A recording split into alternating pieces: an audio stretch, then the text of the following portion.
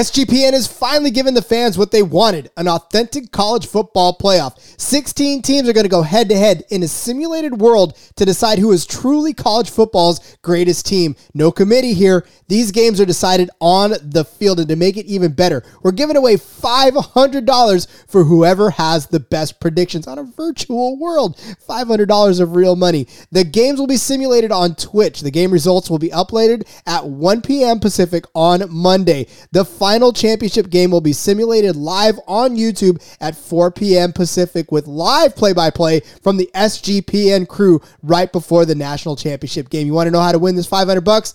Go right now. Download the SGPN app. Hit the contest tab. Submit your entry for who you think is going to win. Brackets are going to close at 1 p.m. Pacific on Monday. Make sure you get on this. It's free money giveaway for picking a virtual winner. Head over to the SGPN app right now and make that happen. The SGPN Fantasy Football Podcast on the Sports Gambling Podcast Network is presented by WynnBET. WynnBET is now live in Colorado, Indiana, Michigan, New Jersey, Tennessee, Virginia, and Arizona. From boosted parlays to in-game odds on every major sport, WynnBET has what you need to win. Sign up today to receive a $1,000 risk-free sports bet. Download the WynnBET app now or visit WYNNBet.com and start winning today. We're also brought to you by PropSwap, America's marketplace to buy and sell sports bets. Use promo code SGP on your first deposit to receive up to $500 in bonus cash. Head over to PropSwap.com or download the PropSwap app. We're also brought to you by Better Fantasy. Better Fantasy is a free-to-play app that lets you bet on all your favorite NFL player props for a chance to win awesome prizes. Download the app today over at betterfantasy.com/SGPN. That's betterfantasy.com/SGPN. We're also brought to you by SoBet. Sign up to bet against your friends and join the social betting revolution at SoBet.io/SGPN. That's SoBet.io/SGPN. And of course, don't forget to download the SGPN app, your home for all of our free picks and podcasts.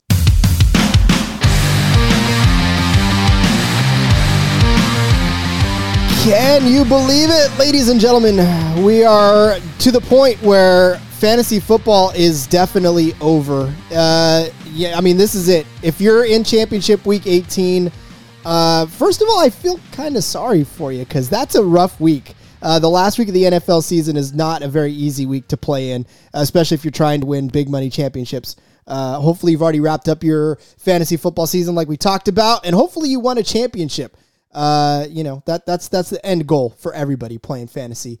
But this week, this Thursday, we've reserved it for, I know Festivus is over, but we're still going to air some grievances. And I brought on Jake Biasotto. He is the host of Talking 215. It's an Eagles podcast, but look, if there's a fan base out there that has stuff to complain about, it's the Eagles fan base. Jake, welcome to the show and this very special episode of Airing of Grievances. Oh, Rod, thank you so much. No, like you hit the nail on the head with that. Philadelphia will certainly give you anything and everything to complain about. So this episode, this topic is right up my alley. Beautiful. Like I said, I already know it's the new year. Festivus is done, but we still, especially as fantasy football players, obviously have players that were on our roster that we had such high hopes for. We talked about some of them on Tuesday, some of the biggest fantasy disappointments. But now we're really just going to get into it. We're just going to let it all hang out for 3 minutes and complain because it's cathartic and we all need it. Whether we won or lost with these guys, it's still something to gripe about. So, yes, Jake, how did you do in your leagues, by the way, this season? I was in 5 leagues. I won the championship in one of them. I had one league that you could go through a whole text thread of just me airing my grievances. I mean, answer me this: is there anything more stupid than divisional buys? Oh, like they split the divisions, and whoever is the leader in that division. Because I tied for first at 11-3, and a guy in the East Division or whatever was 7-7 and gets the bye over me. And that week 1 of the playoffs was such a disappointment for so many people. So I get bounced week 1. And of course, like I set my lineups just because as the cynical person I am, I was like, let's see what would have happened had I gotten a bye. And I would have won the whole thing. So but so I did win in one of my dynasty leagues. So that's always a good time. Yeah. And I don't know. Divisions to me have always felt forced, like especially in a 12-team league where it's 6 teams per division. Nah, just put it all, I like the way our SGPN DGens League had it, where you get a point for a win and then a point for league median, being over the league median.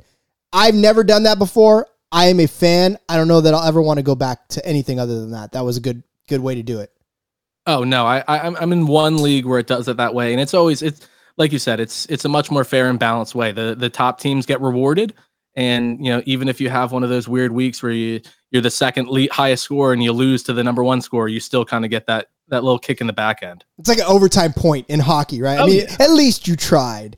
I'll take that. Although I will say, since we're airing grievances, this happened a couple of seasons ago, and I'm not in this league anymore. And in fact, the league doesn't exist anymore. But so we had drafted, and look, when you draft, there's an adult beverage or two around. I'm just saying. Oh, no doubt. So we were setting up the league, and nobody really realized, and I was the commissioner, and I had never really done ESPN commission before.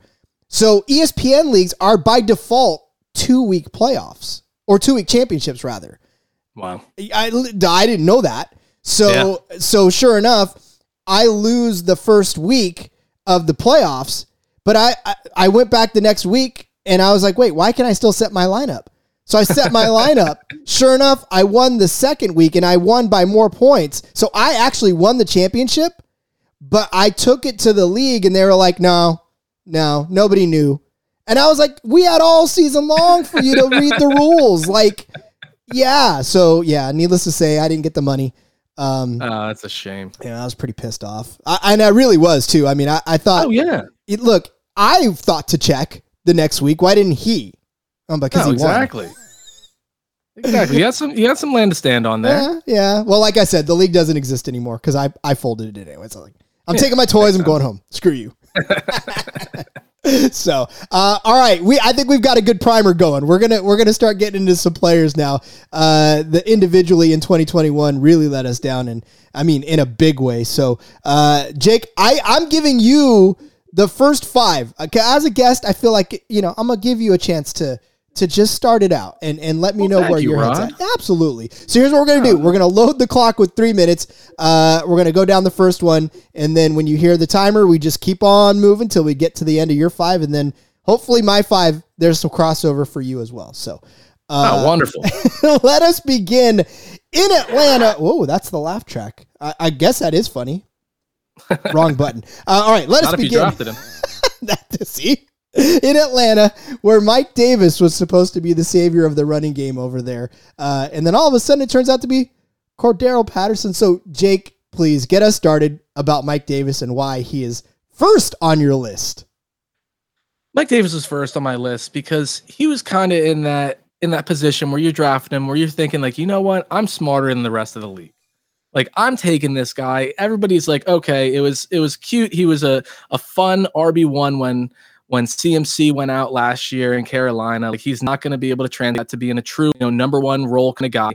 And you take him thinking like, no, like he's going to slip. You're going to take wide receivers early because it's a full point PPR and you're playing 6-point receiving touchdowns. You're trying to double dip early on those wide receivers. So you grab that sure thing RB2 in the later rounds, 4 through 7 or something. So Mike Davis, like I said, average draft position of about 57. They say it's 56.8. So right there in those early to middle rounds and all. He was the 22nd drafted running back. So kind of that low end RB2 range if you're in a 12-team league, very high end RB3 in the 10 teams. And there's reason why he was there. 2020 puts up 206.5 points in standard full point PPR. And then you go to 2021, 136.4 points. His best week, it's a solid week, 16.9. That's week 13. But if that's your best week, especially coming off of a 2020 where he had multiple games, I believe week 2, he almost had 30 points. And then he had 2 weeks of just 1.8, weeks 9 and 10, back-to-back 1.8. After week 5, only had one time that he went back-to-back double digits. And both of them was like 11 and 13. So super inconsistent, super disappointing. But as you touched on, opened the door for arguably the waiver wire pickup of the year. And I got lucky where I got Cordell Patterson. And so I had that handcuff right off the bat. but I know a lot of people drafted Mike Davis and didn't get as lucky to go and get Cordell Patterson, which, I mean, look, he hurt. Oh, is that the timer? No, you're good. Keep going. Excellent. Yeah, so obviously he kind of hurt you at the very end towards that late playoff push and into the playoffs where he was getting very low end double digits, nothing near where he was going 30 plus occasionally. Obviously, you're not going into there assuming that any player, aside from maybe a Jonathan Taylor or a high end quarterback, is going to get you those numbers. But that kind of 9 to 14 range through weeks 13 to 16 definitely hurt.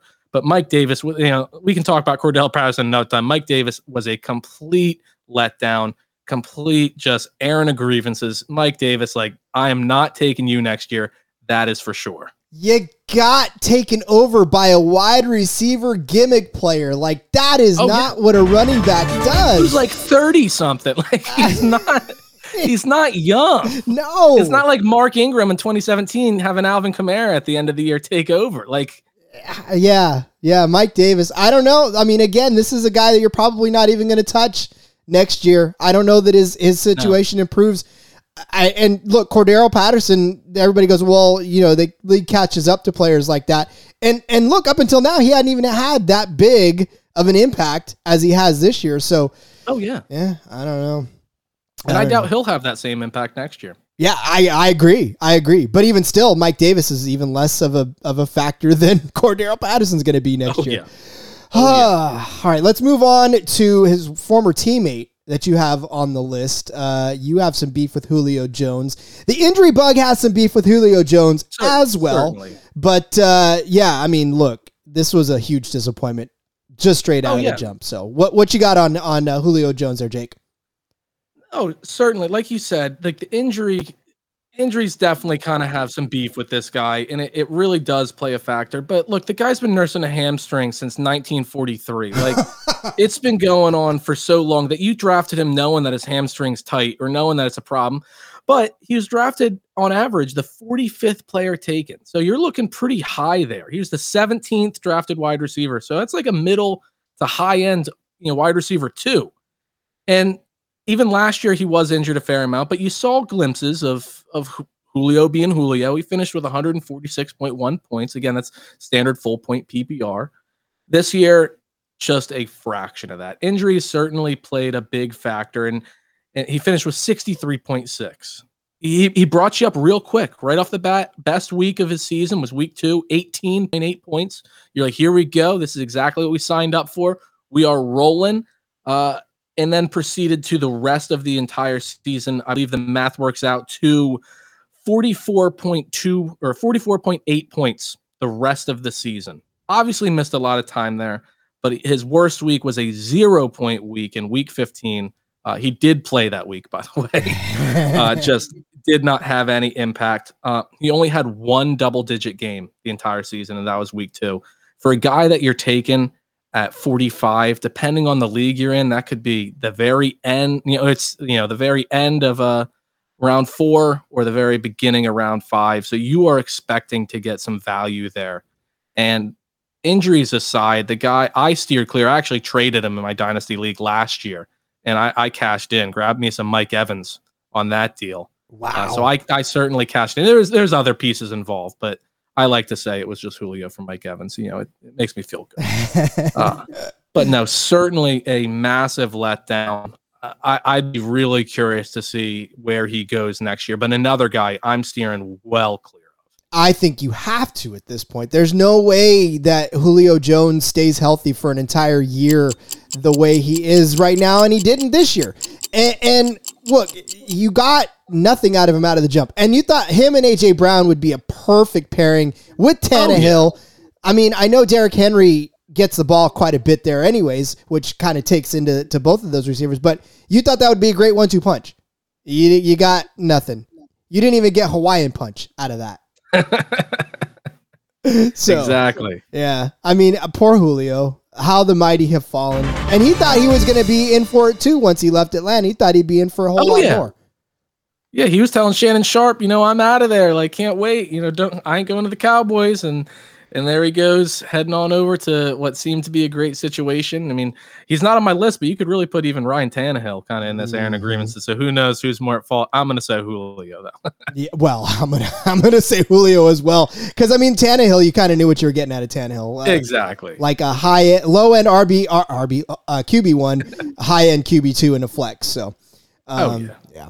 All right, let's continue our errands of grievances with another wide receiver. This one, I want to know your reasoning, because I know a lot of folks that were happy. You look at the stats though, okay, maybe not, but they got some good weeks out of Chase Claypool when they needed it. But your errands of grievance with Chase begins and ends how, Jake? Just the lack of consistency, and you can argue like that's on Big Ben's dying arm. You can argue a lot of things. There's a lot of weapons over there. You know, it's tough. It's a tough target share. But at the end of the day, you're having a rookie that put up 214.9 points who follows that performance up with 148.6. Like, the sophomore slump is real. And when you're drafted as the 68th overall pick, the 26th overall wide receiver, so again, that's low end wide receiver 2, extremely high end wide receiver 3, you're expecting consistent double-digit weeks.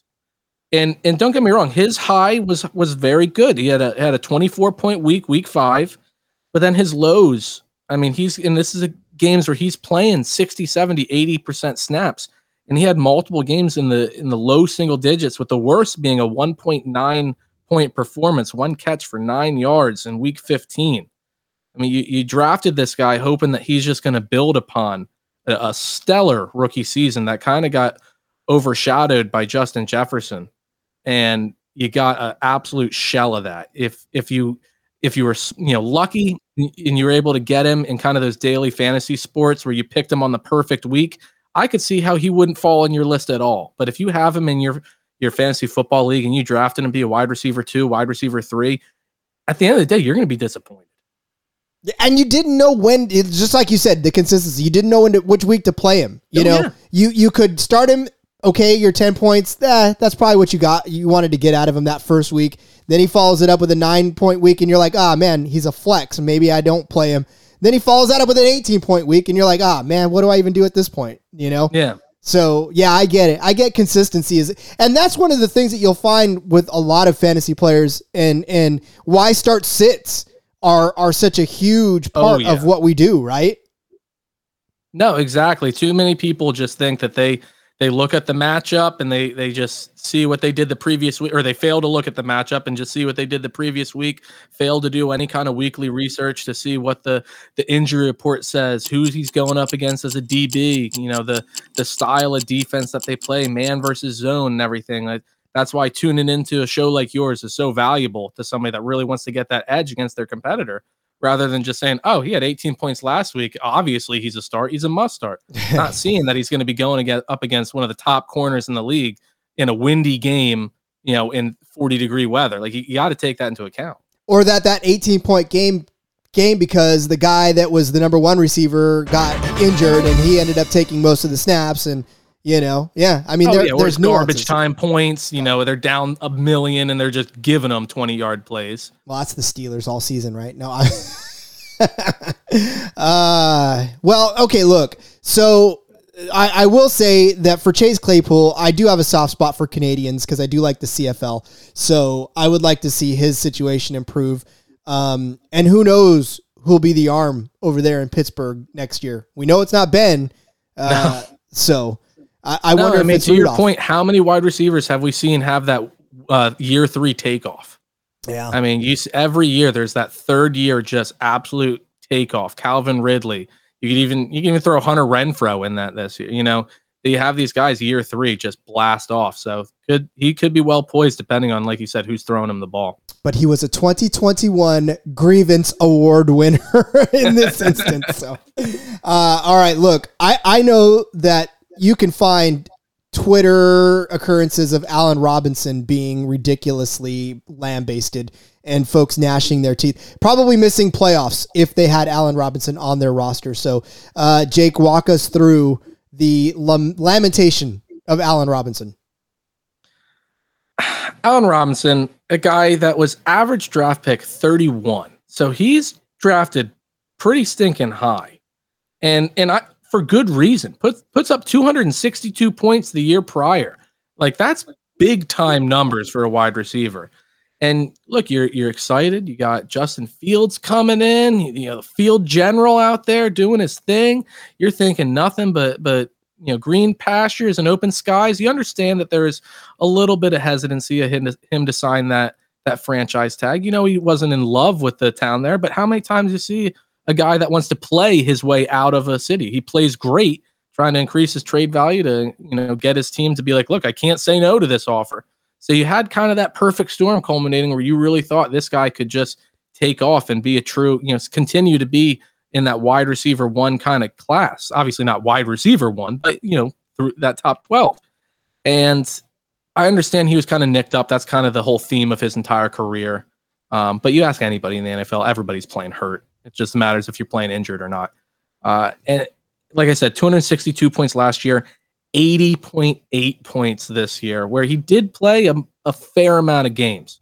But outside of a dynasty league, you really aren't holding him. Like you can't keep him on your roster with the edge really coming off of a waiver wire. You don't win the league, draft day.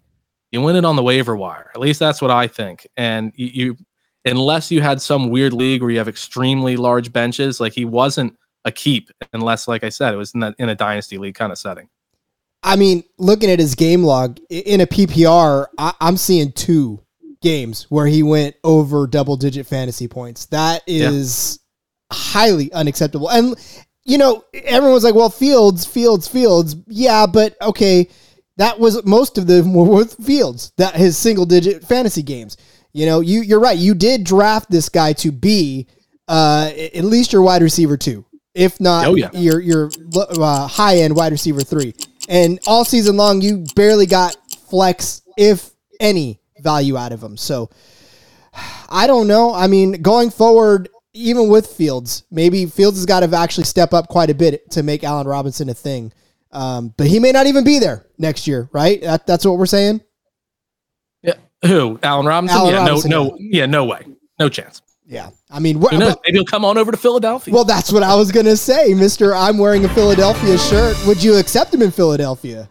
Oh, I'd love a guy like Allen Robinson here. We are so desperate need of an X wide receiver, just a larger body, go up and get it, kind of trust a guy, wide receiver, that he'd be a great fit here. We need a veteran presence in that room as well, with almost all of our wide receivers being either rookies or sophomores. Well, our head cheese is a big, one of our head cheeses is a big Eagles fan. I'll see if he agrees with you on that or not.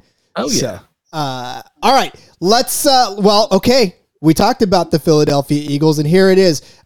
We queued it up for last on the list before the break because this is one that I know you'll be passionate about. Miles Sanders is on your list, Jake. All right, you have the floor. Go ahead with Miles Sanders. Look, there's a couple of things that would lead Miles Sanders to being on this list that aren't in his control. You have the first 3 weeks of the season where you are one of the least rushing attempts per game teams in the NFL. Like that's out of his control. He was averaging something like 5.8 yards per carry but he's only getting 6 carries. Like that's not on him. But then you flip the switch and you turn into the number 1 rushing team in the entire NFL. You miss a few games. I get that. But then you come back and we talk about on our show that 12 carry barrier. Are you going to break that 12 carry barrier? And he did many times. And the reason he's on the list is because he may be the single worst red zone running back in the NFL, a starting running back. He cannot get an inch inside of the 20. I mean, they every time you're watching an Eagles game, and obviously I watch all of them, and he's in the game, every single week you're hearing, oh, Miles Sanders, he leads the league in yards without a touchdown. Maybe this is the game. So that stat right there tells you why you got to air your grievances with this guy. He's getting yards. His average yards per carry is incredible. I believe he is I believe he's first in the league with yards before contact. That's the offensive line and Jonathan Stoutland, not really. Stoutland, not really. Miles Sanders necessarily, but either way, like he's doing well. But you got to be able to get in the end zone. That's where you're getting your big points. 6-point play. If you're not getting it, you're not worth anything to me. And you were averaged the 38th overall draft pick. And so that's of all, drafted players. So that's pretty high. You're a number of teams, if they went heavy wide receiver, are drafting you to be their running back one.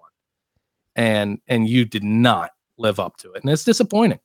And you got to figure in a standard where, touchdowns carry a whole ton of weight. Cause I mean, PPR, he didn't really do a whole lot either. A few catches here and there, but I mean, Jake, how many times did he get in the end zone all season long? 0. Yes.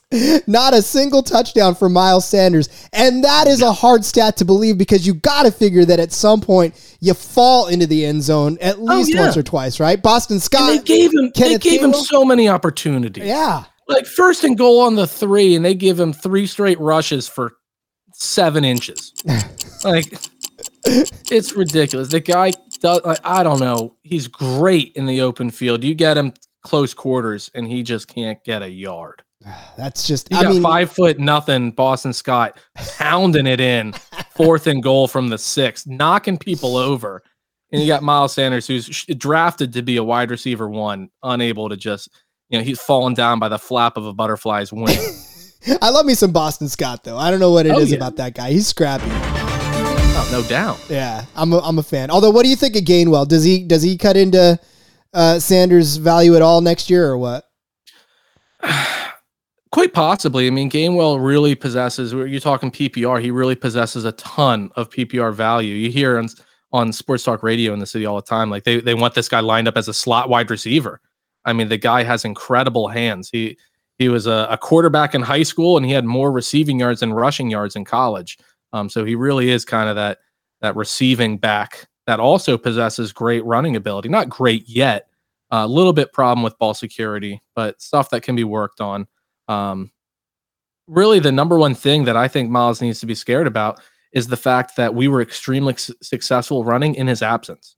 That our offensive line is arguably, when healthy, the top running offensive line in the league. And so you don't need to spend insane amount of cap space on a true running back 1 when you're having Jordan Howard, practice squad Howard out here, Boston Scott, gadget player, giant slayer. That's great. And then 5th round pick Kenny Gainwell going for 80 yards on 12 carries a piece. Like, you don't need to spend all that money on a true RB1. So I think that cuts into his value on the team more than anything else. Not to mention you got a quarterback that can run too. So, yeah. I'm telling you, that Eagles team looks kind of scary down the stretch. It's next season. There'll be an interesting one for you guys. So next season. all right, fine. Season's not over. You still got time left. The postseason will be very interesting for you. But I mean, you got to figure next season too. So. Oh yeah, no doubt. All right. As we look ahead to the next fantasy football season, we're going to come back from the break with my list of 5 grievances that I've got to air, because there are some players that I really need to I don't know, commiserate with folks with. So stick around. We'll be right back. If I know you, and I'm betting I do, I know you're ready to win money and boost your odds. Well, WynnBET is now live in Arizona, Colorado, Indiana, Michigan, New Jersey, Tennessee, and Virginia, bringing the excitement of Wynn Las Vegas to online sports betting and casino play. As always, you get exclusive rewards right at your fingertips. So get in on all your favorite teams, players, sports from the NFL, NBA, MLB, NHL, golf, MMA, WNBA, college football, and so much more. Plus, WynnBET has some brand new bonuses. If you bet $5, you can win $400 in free bets. Plus, this is fun. Win a VIP trip to Shaq's Funhouse in LA. Bet $20 on WynnBET's Build Your Own Bet feature and earn a chance to win a once-in-a-lifetime experience for the big game. You and 3 guests are going to get a VIP experience at Shaq's Funhouse. 2 nights at Wynn Las Vegas, a $5,000 free bet, a Wynn Las Vegas sportsbook, and a $5,000 travel credit. Who does not want to spend some time with Shaq and some cash? Get down on that. There's great promos, odds, and payouts are happening all right now at WynnBET, from boosted parlays to live in-game odds on every major sport. We have what you need to win. Are you ready to play? Yeah, you are. Sign up today. You're going to get a special offer. It's a risk-free $1,000 sports bet. Bet big, win bigger with WynnBET. Download the WynnBET app now or visit WynnBET.com. course, we're always brought to you by PropSwap. It is America's marketplace to buy and sell sports bets. The NFL playoffs and college football championships are around the corner, and PropSwap has the best odds on all football futures. If you see a ticket you like, but you think the price is too high, submit a bid for a price that you think is fair, then buy it. You can always find the best odds because you're buying directly from other bettors just like yourself. Use the promo code SGP on your first deposit, and PropSwap is going to double it to $500. Say it with me for the last time in the regular season. Double the cash means double the odds. Sellers across the country list their sports bets for sale, and thousands of buyers visit PropSwap every single day to find the best odds on futures, props, and parlays. This week, Derek from Colorado, Mile High, purchased a Georgia college football championship ticket on PropSwap at odds of -120. It's a huge discount compared to the sportsbook, who currently have the Bulldogs at -150. If you are not using PropSwap, then you, my friend, are missing out. Get started today by going to PropSwap.com or download the PropSwap app. PropSwap is where America buys and sells sports bets.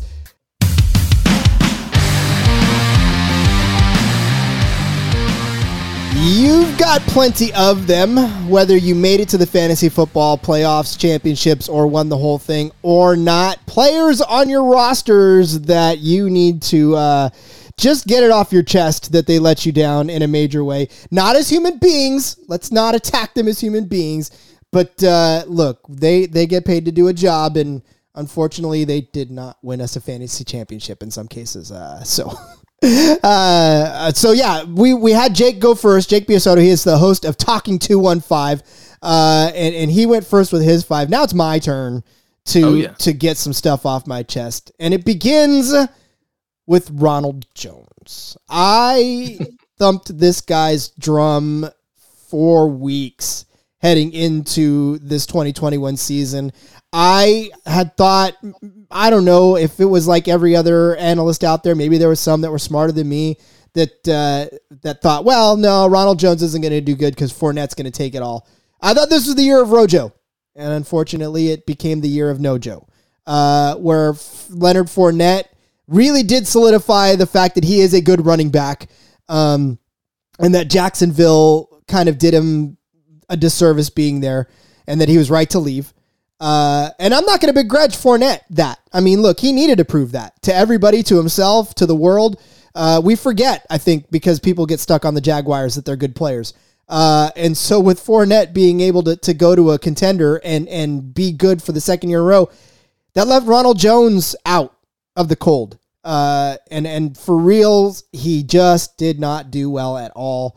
Did not get the work up until the last couple of weeks with Fournette being injured, but 8 carries, 3 carries, 1 carry, 7 carries. That's not going to get it done on a week-to-week basis unless you have like 30 yards per carry. But obviously we know that Ronald Jones doesn't. So for me, my biggest thing was I was drafting him obviously to be that running back too. And I really, in a lot of drafts, went heavy on Ronald Jones thinking that that's exactly what was going to happen. I was wrong. And I was wrong to the tune of like 3 leagues that I didn't even make the fantasy football playoffs in because I put my faith in Ronald Jones. And I was too stubborn to drop him because I thought, no, Fournette can't be sustainable. This can't be something that he does week after week. But then he did it week after week, damn it. And Ronald Jones was the short end of that stick. And I mean, unless he goes to a different team, this could be more of the same with Ronald Jones, which sucks. No, certainly. You're not alone with that, beating that Rojo drum. I thought personally, he's on a contract year. He's got to really prove it. Like you said, whether it's to stay here or to go on another team and be their featured guy. In my dynasty league, I think it was 2 years ago. I mean, just to show you how high people were, at least at one point, on Ronald Jones. We bagged on it the day it was made, but somebody traded Ronald Jones and the 107 for the 101. And I they were just like, oh, he's going to be the featured back. Like I got a running back 1 and the 107, you got fleeced for the 101, absolutely fleeced. But a lot of people were in that camp that this guy, had it. And and I drafted him in a number of leagues, myself. But I will say, to my credit, I dropped him pretty quick. Yeah, I did not. In fact, I had him on my Scott Fishbowl team, and again, I did not want to let go of him because in Scott Fishbowl, you can't pick him back up again. Like if you drop him, that's it. Somebody's going to snag him because it's a warm body that has an opportunity to score points. And with the waiver wire being so thin in those leagues, there's no way you're going to let go of him. But I got to tell you, I hardly ever played him, and I only played him in desperation. So it kind of nipped me in the. Now look, I managed to get into the conference finals, but it certainly wasn't because of Ronald Jones. It was because of the other guys around him. But Ronald Jones, those first couple of weeks, like I said, I kept him in my lineup because I thought for sure this was going to be the Ronald Jones week. This was going to be the Ronald Jones week, and it wasn't. So no, and it never became the Ronald Jones week. Maybe it will someday, but it did not in 2021. Which not is the same that we can say about Kenny Golladay. Again, another guy who I thought the change of scenery. I knew that the Giants were not the best destination for him, but I thought at least he and Daniel Jones would have a little bit of chemistry, would have a little bit of something, and that for once, maybe Daniel Jones had that super deep threat. I mean, look, Sterling Sharp, say what you will, right? I mean, but Kenny Golladay was the burner, the missing piece, the guy that was supposed to come and be Daniel Jones' saving grace. Now, look, I know injury has to deal with a lot of this stuff that we talk about, but there was still no production, even in the beginning of the season. Like, he came out of the gate with 4 catches for 64 yards, barely a double-digit fantasy day in PPR. Then he fills it up with a 3-catch, 38-yard game against the football team, right? I mean, his stat line reads like elementary school math problems. They're just literally that low of numbers. So you really put your faith in this guy, especially if you put your faith in this guy, because I know that there was a lot of folks like me that said Kenny Golladay was going to be on to great things with the Giants and resurrect the Giants. But unfortunately, that didn't happen. And, he's still, it's funny because at the end of the season, he was still rostered in 48% of Yahoo leagues and 56% of ESPN leagues. Yikes. Which means people were stubborn and did not want to let go of him because they thought Kenny Golladay was going to do something for them, and he didn't. I mean, you're right on it. I mean, hotel, motel, Golladay in. And as an Eagles fan, everything you said made me very happy. Giants team as a whole. But again, you can look at that whole team, like you said. They haven't had a wide receiver score a touchdown, I believe, in like 10 weeks now. And, so it's a product of the institution, not necessarily a product of himself. But either way, selfishly, I don't care. Like, I love it. I love it. Inside of fantasy, outside of fantasy, just hearing everything about how poorly their wide receivers perform just makes me happy. They haven't had a winning record at any point in a season, I believe, in the last 5 years. Oh, God, that's awful. But that's not fantasy anyway. I mean, but it's fantasy relevant, right? Because you saw how Saquon Barkley even fell apart this year, too, even before and after the injuries, obviously. Daniel Jones couldn't keep it through the whole season. Kadarius Toney, their big pickup at wide receiver, a big no-show basically. Had some flashy weeks, but then basically had a week or two. Yeah, right. I mean, one you were like, yeah, see, and then the Tony Truthers came out and said, this is the guy, and then he disappeared again. So yeah, you're right. Institutionally, was not a good move for Kenny Golladay to go there.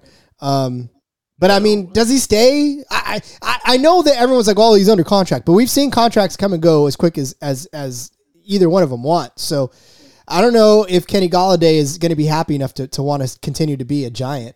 Would you take him on the Eagles? Oh, you kidding me? I mean, he kind of falls into that same mold of players that we have now, but you can't turn your nose at Kenny Golladay. Yeah. And I really think he does leave. I mean, you look at how many players left even in training camp. Like you got a clown of a head coach literally calling other teams clowns. Mm-hmm. They at practice they were playing the Eagles fight song. I mean, I guess they're just expecting to hear it over and over after we score touchdown after touchdown on them. But it's just a weird system there.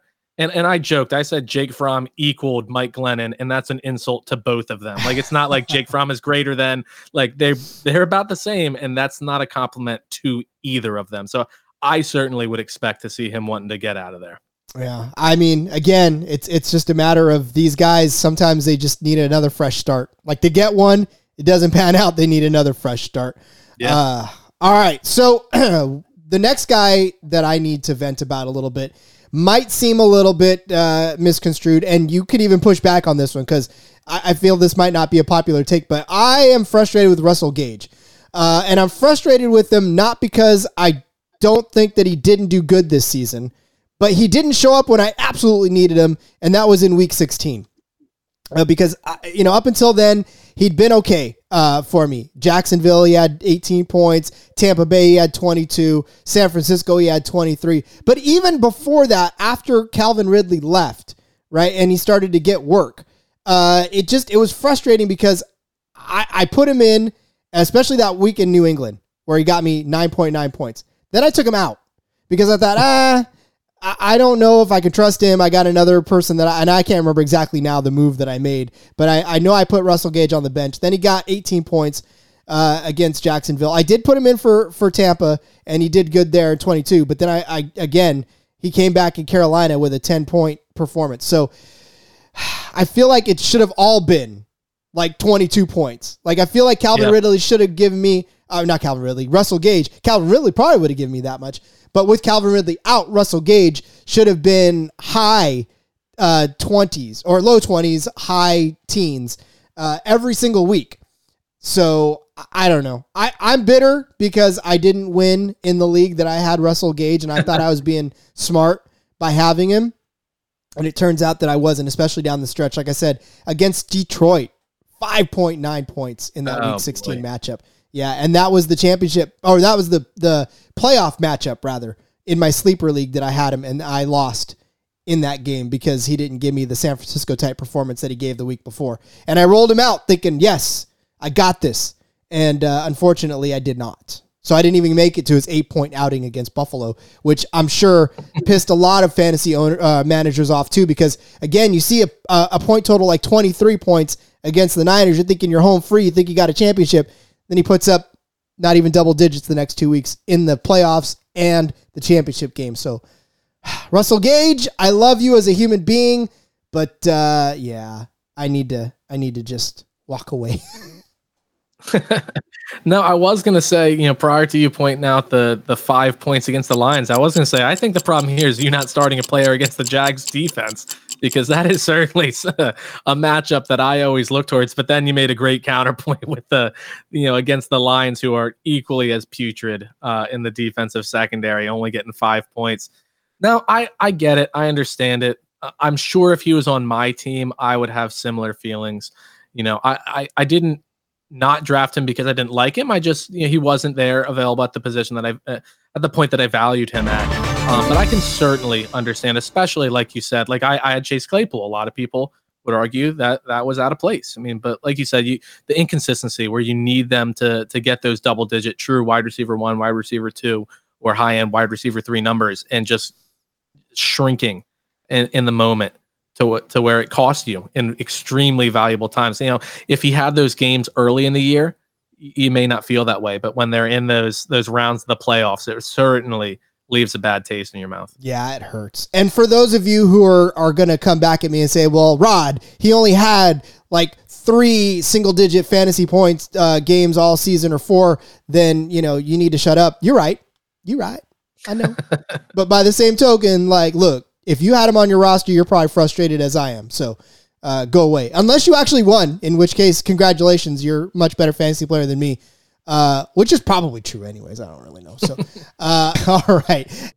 The fantasy season may be over, but the action is still coming on the Better Fantasy app. Download their free-to-play app today to bet on player props for the NFL playoffs. You can also enter their player prop pools and score big when you win. In fact, on the Sports Gambling Podcast website right now, there are some bets to get you started on that Better Fantasy prop adventure, and we love it because we can win awesome prizes and even raise money for some charities along the way too via the prop bet. It's totally free to play. You'll earn better credits by completing challenges and using them to place your bets. Better Fantasy is available worldwide and in all 50 states. So download the app today over at betterfantasy.com/SGPN. That's betterfantasy.com/SGPN.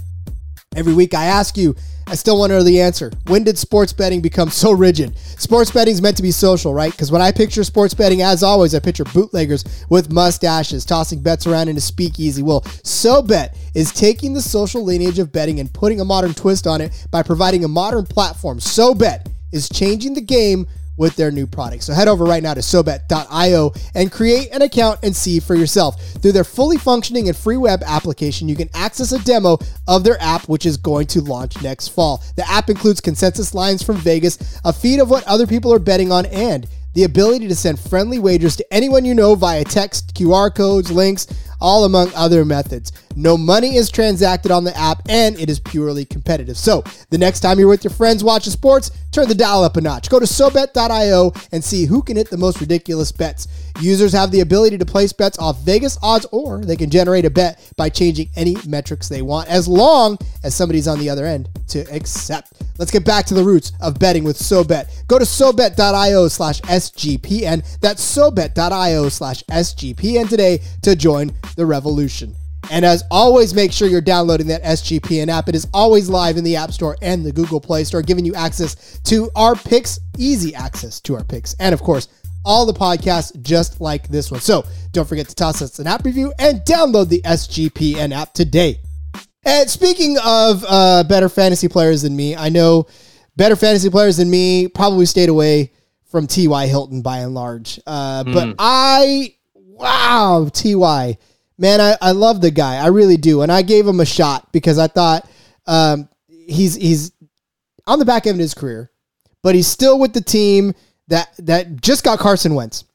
Say what you will about Carson Wentz. You should know better than I that Carson Wentz is a nightmare that most teams don't want, but he actually did well. And I thought, okay, well, when T.Y. comes back, we're in for some goodness. We're in for some fun because T.Y. will actually probably mesh well with Carson Wentz and do great things. Well, he did okay things. He didn't do great things like we needed him to do. And there was at least two or three rosters that I had T.Y. Hilton on that I was waiting on T.Y. to come back and produce. I thought I was, just like you had said earlier, I thought I was smarter than everybody else. I thought I'm grabbing T.Y. Hilton in the late rounds and I'm going to hold on to him and just wait it through. Well, unfortunately, none of that really worked. Again, he had okay games, right? In the championship week, if you started him, you were lucky you got 15 points out of him. But in week 15 before that, 2.9, 4.2 against the Texans in week 13. Oof. He certainly didn't get you there, but I'm just saying, like, it was a tough sled for me, especially when you have 3 points against Tennessee, 1.5 points versus Jacksonville, 4 against Buffalo. It was a rough roller coaster. You don't start him. And then Tampa, he turns around and gets 12.8. Like, what the hell, T.Y.? Like, you literally just threw up 1 point against the worst defense out there, only to turn around and score 12 points against Tampa, which, you know, considering their pass defense is soft. But, yeah, I mean, look, T.Y. and me, we go back a long way. I've had him on several of my rosters over the years, but this may be the last time I take a chance on him again. Yeah, and understandably so. You go into it, and obviously us in Philadelphia followed Carson Wentz pretty closely, and almost to a strange point with some fans. You can see some weird stuff with the whole Carson Wentz stuff in Philadelphia. But what you saw a lot of was reports that he and T.Y. built a great relationship. Like, they had chemistry off the field, and you knew they both have talent. And you would assume that chemistry would translate to on-field points, and you didn't see it, to your point. And you even drafted him. I know a lot of leagues, you had the possibility of just picking him up, a week or two before he was designated to return, and he was picked up in almost every league. So people took that chance, and you kept thinking like, he's coming off an injury, he's going to work through it, and it just never seemed to culminate into any kind of positive fantasy play. Yeah. I mean, you don't got to tell me. I lived it. I mean, I did. I thought I was getting a jump on everybody, and I did. I mean, obviously, I had him on my roster when a lot of people were going to the waiver wire for him, and I sort of just held that bench spot there for him.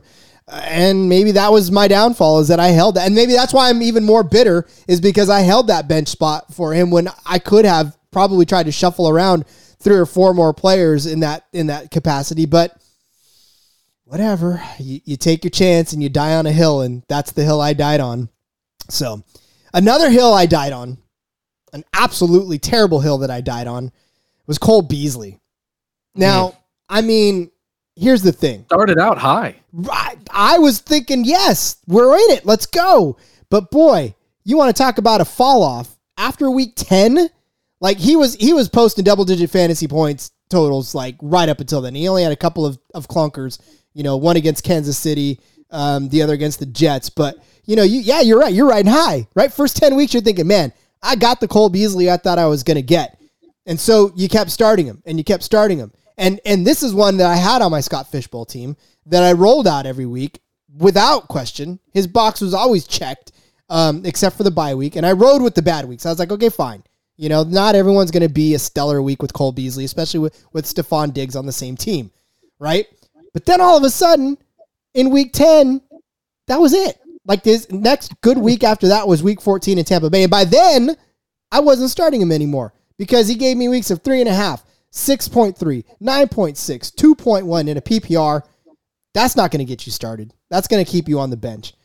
And good luck, and congratulations to you if you started him in week 14 against Tampa when he got you 15 points. But then he let you down in the game against Carolina to get you in the playoffs.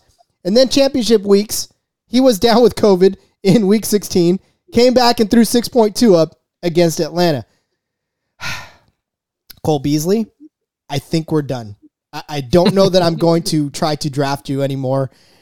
As a player, as a slot guy, you obviously bring value to the teams that you're with, but as a fantasy player, you are a nightmare that I no longer want a part of, Cole.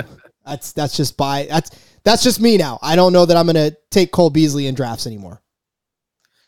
Now, he certainly was a tough sting because, like you said, started out hot, and you're seeing targets in the double digits. Not like points. You're seeing double-digit targets healthily into the 12, 13 target range. And you're like, look, he might have a down week or, now or then, but you're not going to see a guy. And it wasn't 1 week. Like, you're seeing it multiple times.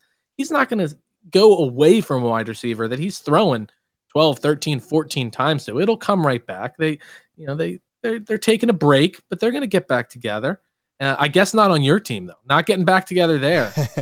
But it was long enough of a stretch where you're like, I can't get rid of him. I got to keep him for the playoffs. If he gets right back to that, he's going right back in the lineup and he's winning me a ring. And it makes the sting that much more. Like you said, you built it up. He's building that hill, and the higher he gets, just the longer the fall and the harder the fall. And man, did it hurt when you hit the ground. I had him in a couple leagues, and I thought I picked him up. Like, I was like, this guy's on the waiver wire? Like, are you kidding me? Done. Grabbed him and kept him till the very end. And mostly in the starting lineup, waiting for that double-digit target to come back because he knew it was going to be 12 catches for 65 yards and a touchdown in there somewhere. And it never came back. Well, and that's the frustrating thing about guys like him is that that the week you put him on the bench is the week he blows up, right? You know this because that's exactly what happens to you every time you try to outthink yourself. You're like, I can't. I got to start him. And like, again, against Miami, he put up 21, which was good. So you keep him in. He did okay against the Jags, 11.3, but you still keep him in. And then against the Jets, it's 3.5. And now you're screwed because then that's the string of, 6.3, 9.6, 2.1 against New England, his old team. I mean, not his old team. I was thinking Edelman, another slot guy. But you know what I'm saying. Like, just terrible outings the whole way through, and then you're done. So, yeah. Sorry, Cole. I know it doesn't make you lose any sleep, but that's okay. It's not me. It's you. Yeah, 100%. It's you. All right. Speaking of you, Jake, please let everybody know where they can find you all over social media and where they can find your awesome show all about Philly sports. Oh, yeah. No, like you touched on, right now in Philadelphia and really across the nation, football is king. So right now we're primarily Eagles podcast, but we are a 4 for 4 Philly sports podcast. Talking 215, that's talking without a G. Facebook, Twitter, we have an Instagram and YouTube. We're looking to expand on that, but mainly active on those two. You can find us on wherever you listen to podcasts. We're on, I believe, every major market podcast platform out there. We have a ton of fun. Me and my co-host Joey. We love having exciting guests on. We're extremely excited. We're having the Thunder from Down Under. Jordan Mailata is coming on in the off season. Been working on getting that locked in, and he responded saying he's in. So we're extremely excited for that. We get a number of local radio hosts on to hear their story, how they came up in the business that we're all trying to grow in. So we have a ton of fun. We love to talk a little fantasy. Obviously, listen to Rod here for wins. We just kind of talk about more constant frustrations than anything consistently in how to win. Especially don't listen to Joey. He cost me a championship. I don't tell him that, but he did. It was him. It wasn't me. Oh wait, air one last grievance then. I want to hear how did he cost you the championship? I knew I shouldn't have trusted him because he would tell me every week of the terrible start sits he had. And he's an incredible fantasy football player. I just like ragging on him, but I hit him up and it was the semifinal week, and I was like, all right, Mac Jones or Trevor Lawrence. Mac Jones has the better pedigree his rookie season. Trevor Lawrence has a much better matchup. Who are we thinking? Who are we leaning? He lives in Jacksonville. He grew up in the Philadelphia area, so that's where that connection is. And he was like, I think you got to go with Mac here. And I was like, all right, let's do it. And I lose by 8, and Lawrence outscores Mac by 10, and then I would have went on to win the championship the next week. So it's Joey's fault. It has nothing to do with me starting terrible running backs and everything else. I left like 50 points on the bench, so it has nothing to do with those. It only matters the 10 points that he played a role in. But no, we have a ton of fun. Talking 215. If you're a Philadelphia sports fan, if you have anything that you want to yell about, we love having opposing teams fans on too. We just had a Cowboys fan on leading into the backup bowl tomorrow with all the backups playing. So we'll love to have anybody on. Nice. Again, Jake Biasotto, thank you so much for joining the show, man. I think this seat is open for you anytime you want. This has been a blast. Rod, thank you so much. No, really, really had a ton of fun. Would love to talk fantasy anytime with you and all the professionals over in your network. Outstanding. Thank you so much. With that, ladies and gentlemen, we're going to bid adieu to the majority of the fantasy football season. It's hard to believe. 59 episodes into the season. You guys have stuck with us. But don't go away. We're still going to have stuff going on all through the offseason. We're going to, in fact, here's a little teaser. The USFL begins very soon. There may be in the works an opportunity for some USFL fantasy football on this show. I probably, spilled the beans, but I'm excited because USFL is coming. So, again, don't leave this feed. Go find Jake, again, for year-round Philly sports, and just to hear his golden tones. That's what I want to know. So, all right, ladies and gentlemen, until next week, because we're coming back next week. I'm sorry. DFS is still rolling. There's still fantasy football to be played, just in different formats. So hang tight. Episode 60's around the corner. And folks, thanks again for a fun fantasy football season. Hopefully this was cathartic for you, and hopefully you got something out of it. But until next time, ladies and gentlemen, let it ride!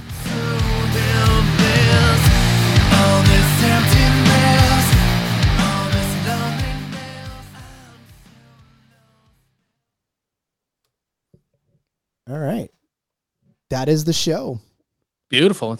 That's awesome. We're on episode 60 right on the number as well. Are you really? This one coming up or what? Yeah, we just dropped 59 today. Oh, that's awesome. I'm just dropping 59 today as well. Oh yeah. Nice. So when did you guys start? I started it myself about a year ago, almost to the date where I'll have to look at it, where I think the 12th is our anniversary. Gone through started it myself. A buddy of mine who's a huge Eagles fan was like, "Oh, I'll do it with you." And I felt, that I didn't know